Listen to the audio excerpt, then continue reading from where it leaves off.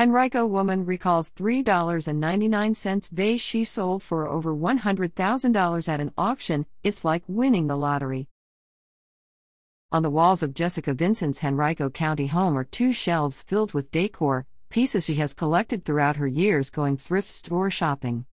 They all have meaning to me, because I can remember where I was when I found them, especially the more important ones, said Vincent, who added her love of thrifting was instilled into her by her mother.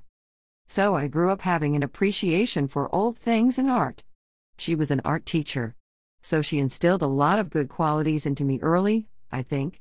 And I'm an avid Antiques Roadshow watcher. I love the show.